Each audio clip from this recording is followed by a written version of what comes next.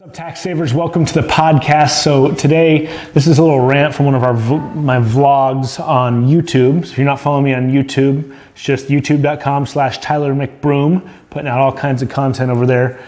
This is specifically around looking at where your highest dollar productive activities are. And it comes from spots that might surprise you when you're looking at what seems like on the surface the most productive use of your time compared to what a long-term, investing in the long-term, not just the short-term buck. Hope you enjoy it, and hope you're enjoying these podcasts. I sure am.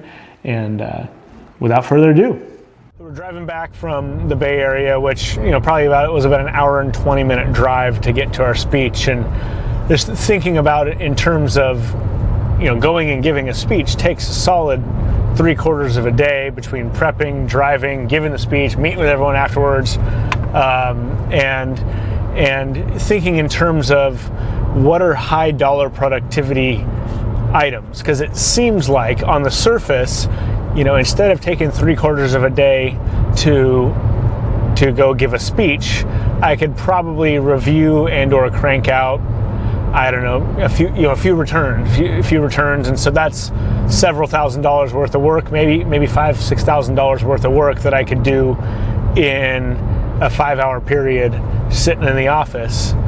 And so it seems like, man, taking 3/4 of a day to go give a speech is costing money because I'm taking that time.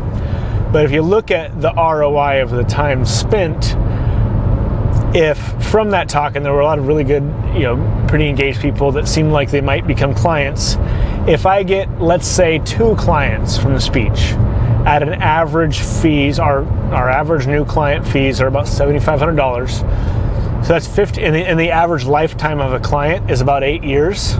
So when you amortize that over 8 years, 15,000 times 8, that's $120,000. That means, based on average numbers, that 5-hour session would earn our firm $120,000.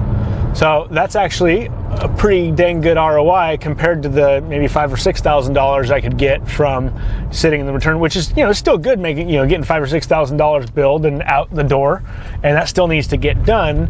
But when you're looking at the opportunity cost of the time spent, and this is true for anyone in business, maybe getting that sale right now versus doing the marketing activities that are going to broadcast you out to 10 more people that are going to sign up, versus filling out paperwork that's earning no money for you at all, when you can hire someone out and pay them $12 an hour to do that while you go do the other high level work.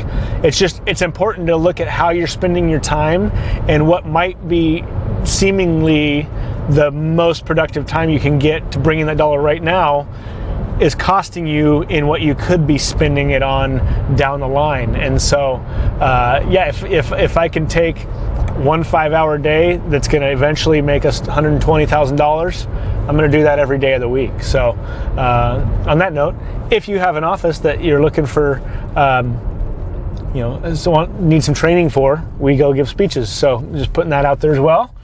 And yeah, hopefully that was valuable. And we're almost back to the office. Got our leadership team meeting coming up. I've talked a little bit about that before, but I'll just kind of reshare what that is. And that's once a week, our leadership team, which is me, my dad, and then another one of our managers, meet, and we have a firm issues list that whenever there's something we need to talk about, we put it up on the list. That way, instead of just having random conversations, we have a set of time per week to hash those out and figure them out, and then roll them out to the rest of the team. So that's coming up. We do that every Wednesday afternoon at 3 o'clock. It's about a 90-minute meeting.